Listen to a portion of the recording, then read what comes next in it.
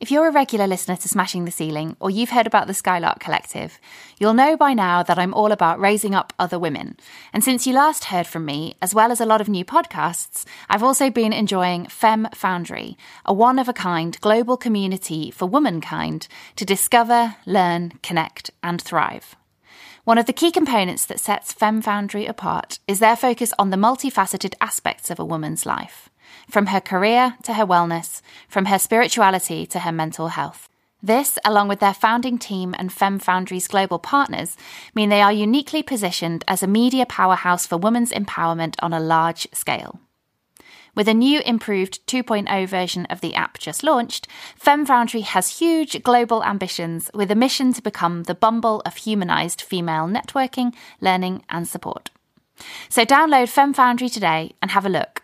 I would love to know your thoughts.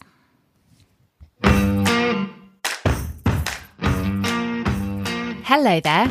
Welcome to Smashing the Ceiling, the podcast that showcases the lives of women who've achieved amazing things in their careers, some who've got a really cool or unusual job, and some who've just had a really interesting life. I'm your host, Naomi Mellor, founder of the Skylark Collective and the International Women's Podcast Awards.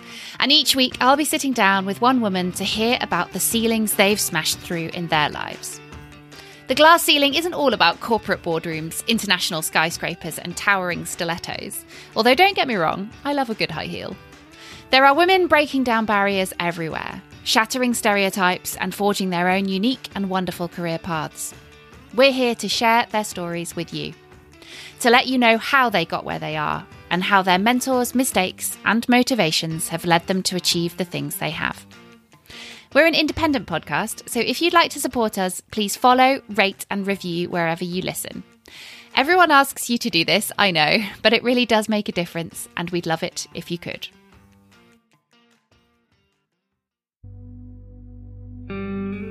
It is not the physical pain I find hard to deal with. It is everything that comes with it. The feeling that I am not good enough. The pain I've seen my family and friends go through every time the word surgery is mentioned. A feeling that I constantly need to justify my pain because it is not visible. The stress I feel when I am unable to be present in the office because the pain is just too excruciating. The fear of the unknown in that maybe one day I will be unable to have a family because I am yet to discover the impact on my fertility. These are the words of my guest this week, endometriosis advocate, golf influencer and brilliant lawyer Sinead McGrath. As you might imagine, the subjects we covered in this conversation are many and varied. Sinead sits on the executive committee of the Junior Lawyers Division at the Law Society, and after saying no for many years, she started playing golf a couple of years ago. There she discovered a community of women that are passionate about the sport and both keen to change the image of golf as an old white man's game and to tap into the opportunities that golf provides for women. She's amassed a large Instagram following in the golf world and documents her golf escapades there with humour, candour and some excellent photography. Sinead has also written openly in the Law Gazette about her experiences and struggles with endometriosis and is now an active supporter of increased awareness, conversation and help for women and girls in the same position as her. Endometriosis affects 1.5 million women in the UK, about the same number that suffer from diabetes, but on average it takes 8 years to get a diagnosis. Sinead had her first surgery for endometriosis when she was just 13 years old, and it has impacted every part of her life and career so far. She picks up her story on this. Yeah, I started with it at a really young age, so it has impacted a lot of my life. So endometriosis affects the lining of your womb and effectively it gets thickened and it causes chronic pain, and it can be horrific in terms of your periods and, causing other symptoms like fatigue, which I really suffered with when I was younger. So when I was sort of 11, 12 and had gone into high school and I came on my periods were incredibly heavy, and that's how this whole thing sort of escalated. And they discovered that I at first had ovarian cysts, because endometriosis isn't often visible on all scans. Occasionally it's visible on an MRI, but the only way to diagnose that formally is through keyhole. So I had an ovarian cyst and that just wasn't going down. It was increasing in size. So by the age of 13, I had my first keyhole laparoscopy to drain the cyst. And then when they went in, they discovered endometriosis too. And then sort of a couple of months later, I think it was probably about less than 6 months later, I went back for a review, another scan, checked the cyst hadn't come back, and the cyst had come back double the size. So that's when they went in and did a full cystectomy when I just turned 14. And a cystectomy is the equivalent of like a C-section cut. So that was quite major surgery at the age of 14. And then I had a couple more procedures when I was 17, 18, and there was still endometriosis, but they were saying, it's too scattered, we can't get rid of it. And then when I was 23, 24, I was in work one day and I remember saying to a colleague, I feel like I've been punched in the side. And it was very weird, sort of dull pain that I had. And she was like, oh, that's really strange. And, over the weekend, I didn't want to eat. I wasn't hungry. And then next thing, I was like rushed into hospital the following week. They thought it was a suspected appendicitis. Actually turned out to be another cyst, and it was a hemorrhage cyst. And then I thought, there was definitely endometriosis there as well years ago. I'm going to get another referral. So I went back for another referral. Every November for 3 years, I had a surgery. I had laparoscopies, and they found pretty significant endometriosis during the 3 of them. And then during the 3rd and final one, they also removed my appendix. So yeah, go in, you take it out. Why not? I won't get one free. 2 procedures for the price of one there. Yeah, it's been sort of a bit of a roller coaster a couple of years. It's now sort of 18 months since my last surgery, and I'm still sort of experiencing chronic pain. And unfortunately now it's just one of those things. I am more than likely going to be stuck with chronic pain for the rest of my life. Discussion about endometriosis and women's fertility has been on the increase. And just this week, BBC's Woman's Hour chatted to Natalie Sutherland of law firm Burgess Me, thought to be the UK's first fertility officer responsible for dispelling the myth that discussing women's reproductive health is tantamount to career suicide. Since we recorded this interview, Sinead herself has also gone on to speak about her journey through fertility treatment. But diagnosis of endometriosis remains frustrating for many, with frequent reports of women's pain being ignored and their symptoms belittled. I asked Sinead how common it was in girls as young as she was when it started. With the sort of the age that people have endometriosis, I think we are seeing it sort of younger and younger, but on average, it takes 7 years to be diagnosed. I think it might have increased to 8 now. So it's 7 to 8 years of diagnosis. That's so shocking, isn't it? I know, yeah. To say that it's 176 million women approximately worldwide, 10% of female population have endometriosis. And I think people do have it sort of from a younger age, unfortunately. But I think because it's not discussed in schools, you're just told it's a painful period. So I think actually, it could be there for people that are that younger age, but we just wouldn't know because they're told it's a painful period. That's what doctors are putting it down to. They say it's a painful period and sort of hesitant to refer people onwards. And I think actually people tend to find out about it a little bit later in life. So I think, yeah, it's just varied. I think we do need to talk about it more in schools would be my thing, and I think I had a really hard time with it actually when I was at school because I was put on the pill, but I went to a Catholic school where you do religious studies, they teach you shouldn't be taking contraception and all this, and I was really young to be on the pill. God, there's so much conflict around that, isn't there, and shame, and there's so much, yeah, exactly, and being such a young age, so yeah, and then with the procedures, yeah, it depends when they go in what they find because, formal diagnosis of endometriosis is through a laparoscopy. My second procedure, just before that, I'd had an MRI. And on that MRI, they actually found endometriosis, which is quite unusual. You'd find it if it's quite deep. But it really does just depend because if you don't have it on an MRI and you go in for a laparoscopy and they don't find it, they're not then going to do anything. So it is quite difficult because it is that unknown, and I think that is one of the fears people. It's still surgery. It's minor to most of an extent, but it's still a surgical procedure. It's still scary to go through.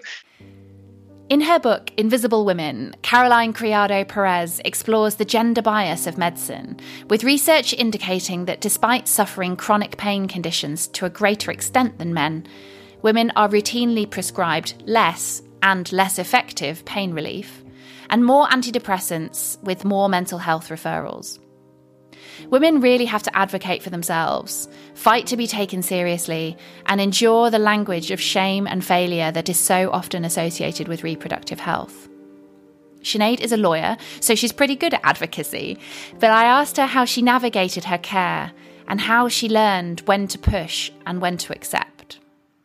Yeah, having it at such a young age, I think it's probably a lot on my parents. They were obviously coming to my GP appointments with me, a lot of it was on them, I think, when I was younger. But actually also, so I have an older brother, but he's 18 years older than me. So I kind of grew up an only child. And I was always a confident kid. I did drama, I always had to go out and make my own friends and stand up for myself and speak to people and just throw myself out there. So I think because I'm probably a little quite opinionated, I'm quite opinionated and I'm quite strong-minded. There is nothing wrong with that. I'll stamp my feet. If I'm not happy with something, I'll stamp my feet until I'm happy with it, because it's my health, it's my body. I know my body. I don't like when people think they know my body and my pain better than me. It's I'm going through it. I live through it every day. I know, and I'm pretty good now at recognizing, the things that flare up my pain, the things that do cause me problems. And it was funny. I had a pain consultation the other week, and the pain consultant was even quite surprised at how well I know my own body. And he was like, "You're very self-aware." And he was like, "I don't think I've met a woman your age that has come in and is so sort of open about what she's going through and will say, I'll let myself be sad if I need to be sad about it." So, if you're not happy with the treatment you're getting, you definitely have to speak up, because ultimately, if you don't, you're not going to get the answers that you need. Yeah, I think that's such valuable, wise advice. And you are someone who's clearly very articulate, very eloquent. You're not prepared to stand for something that you don't think is being done sufficiently well, Sinead, which is super admirable. But I think there's a lot of women out there that could that often are not confident enough to do that. And I find that such a deep sadness, that there are people out there putting up with crap because they haven't got the knowledge or the confidence either to seek help or to do it themselves. I think that's where my advice to anyone would be: find a safe space you can talk about it, because I found my new surgeon through an endometriosis Facebook group.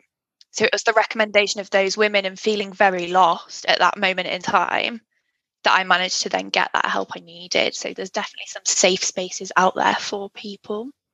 If any of this resonates with you, have a look at our show notes. We've put some resources in there that might just help you find a community for support or the answers to your questions.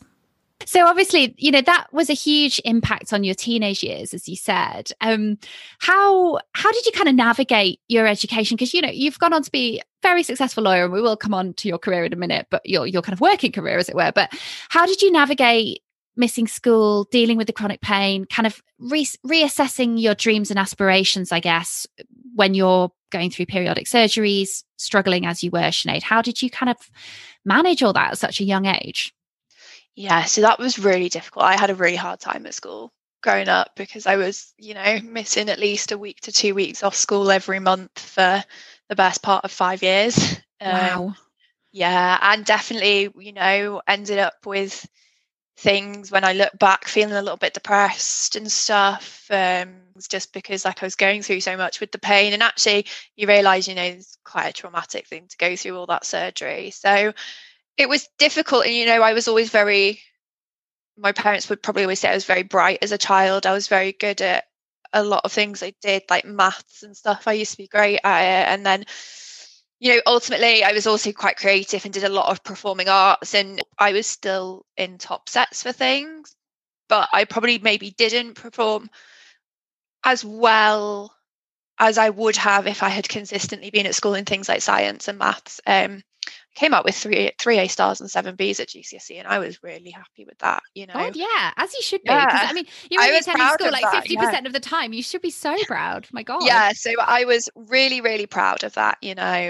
My parents never put pressure on me either. My parents were always very supportive in terms of, you have exams, you go in, you do the best you can. They really were very supportive, and I think that definitely paid off when it came to A level. I think because obviously I'd missed all that time off school as well.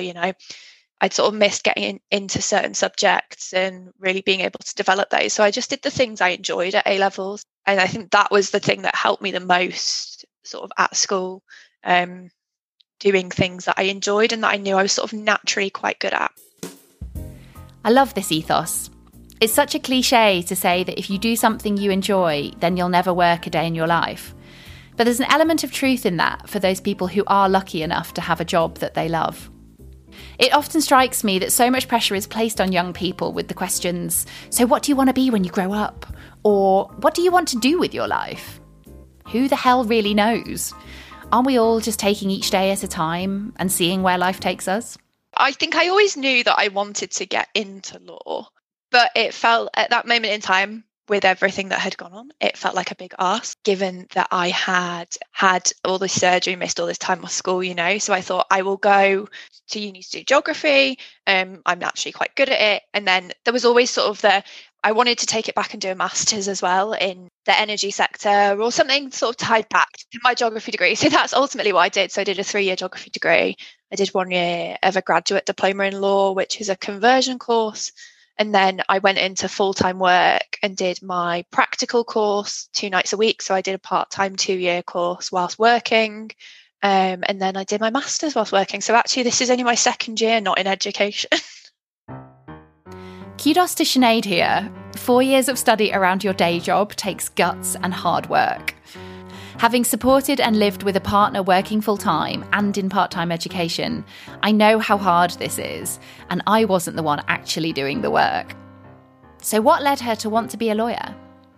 My dad had a business when I was growing up. He had his own business, and I watched my dad with his business and going through things, on the employment law side of it and stuff, and always had a bit of an interest in that. So I think that's where I sort of got that desire to do that from. And then also, do you know those tests they make you sit at school where it's like, you're going to do this for a job? So I got teacher, nursery nurse, like anything to do with teaching, lecturer. And then on the flip side of it, it was like barrister, lawyer, solicitor, paralegal. So I think in my head, I was always like, I want to give this a shot, and I want to try it. So, sort of that's where that came from, and ultimately sort of worked my way up in the profession, really, from sort of starting in a personal injury firm, those firms that were like, have you been in an accident? Do you want compensation? That was one of the firms that I started my career at to get my foot in the door. But there's a lesson in here, isn't there? Maybe working for a personal injury law firm wasn't Sinead's dream, but it was a step on the ladder. Sometimes we have to take jobs in our lives that aren't our dream. And if that's you right now, don't despair. We've been there too. It might feel like a step in the wrong direction, but often, as Sinead explains, you'll pick up skills and insights that you weren't expecting. Yeah, I just desperately needed the job. I had started my practical course. I had just done 4 years at uni. I was entering my 5th. I was like, I need a job. I need to live. This was sort of before master's loans as well, so getting yourself in a lot of debt. So I was like, I need a job. And someone had said, and even I remember going in for that interview and I remember them being like, you are too qualified to take this initial role, which was just initially sort of a case handler, answering calls, setting up files. But it's actually that experience that you value the most. You see a lot of paralegal jobs. I see it now. They want 2 years experience as a paralegal, or 6 months experience as a paralegal. However, you're not always going to get that at the exact firm you want to get it at straight away. And actually, these firms, people think, oh, I would never want to associate with myself with somewhere like that. However, you get a lot of responsibility and you progress really quickly, because I was there for, I think it was 4 or 5 months, and then I moved into a paralegal role. So I understood the front end of the cases because I had been that person setting them up. Then I moved to paralegal. So I moved to being that person that the case was passed to from being set up. So, you understand a lot of the basics that actually are really, really important for having a foundation career in law, I feel. You need to think, what value are you getting out of these roles and how's it going to help you in the future? Don't look at the name of where it is, where it sits in the world rankings, think about the experience you're getting. And I think often, we now see like people are qualifying as solicitors at the age of 29 and a half. So people are going out there and getting that paralegal experience. I think it's really important, but, you know, definitely it's not one to look down on if you think, you know, that's not where you aspire to be full time. You could be surprised by what you experience. Definitely. And I think that's a really good way of looking at things. God, you're really wise, Sinead. I love listening to you, actually.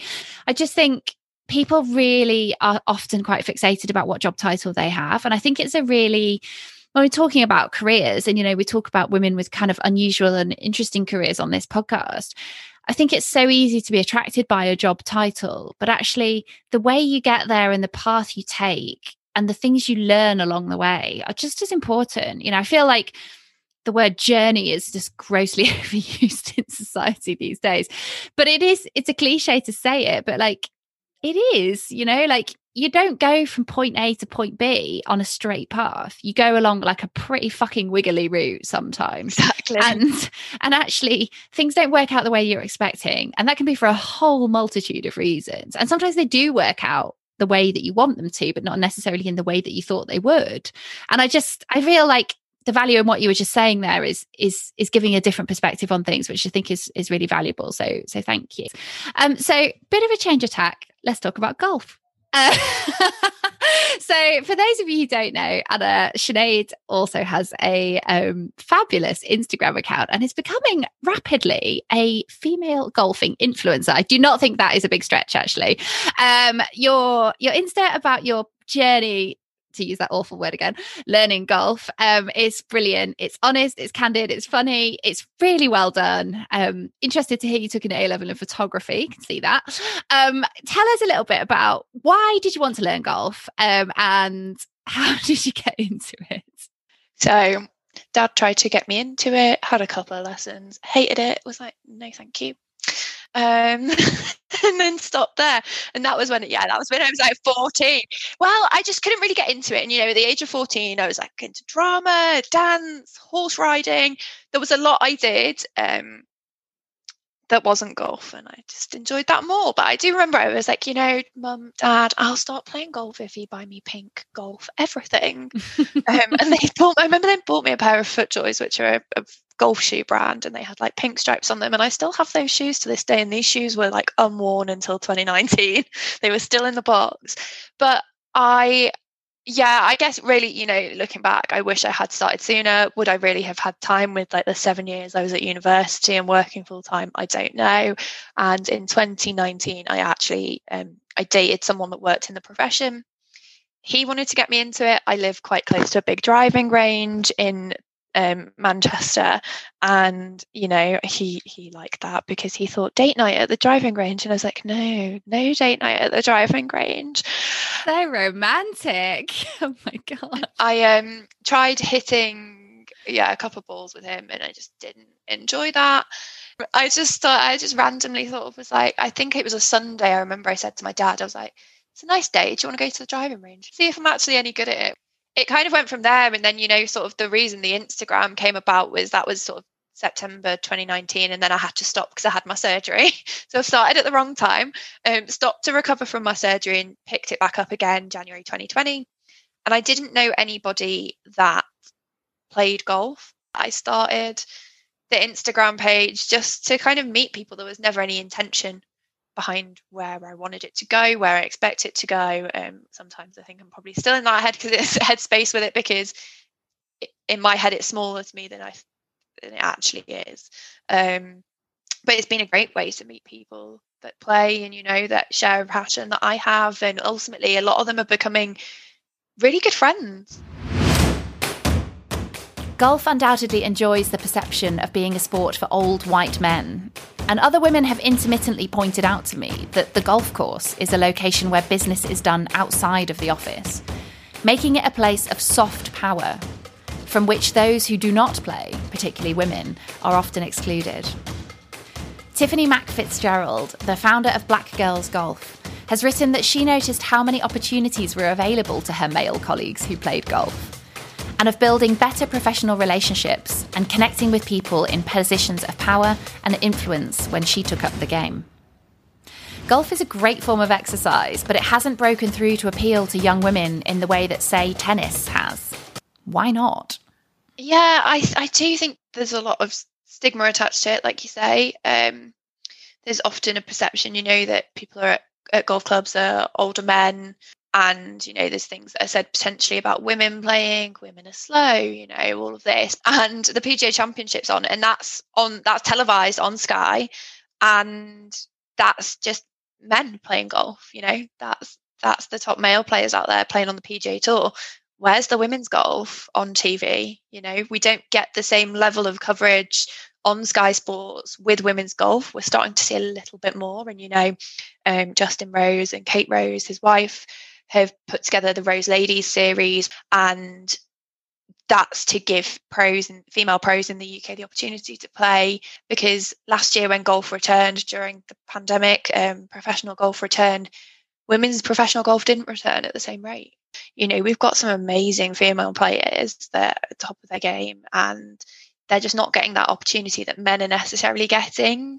I think, there are more young women coming through golf. I think the pandemic has been great for women's golf, and there's some more initiatives sort of coming out as well. So I joined Ladies Love Golf, which is a group and a community that they're trying to build of women, where you can go for group lessons, get involved, meet women that play. And I think I went to one of their sort of taster days that they put on, and I think they said they had over 100 women at the one facility that I went to, which was brilliant. They were all ages, so I think we are seeing a little bit of a rise. I think things like dress code don't help as well. This often gets brought up, it's quite outdated, but we're starting to see people wearing hoodies on the course, sort of moving towards that more active wear sort of style, rather than, as formal as it used to be. Your skirt needs to be this length, your trousers need to be this colour, your socks need to be white or black and above your ankle. I think we're starting to see that, and brands are coming out with some really interesting and sort of cool designs that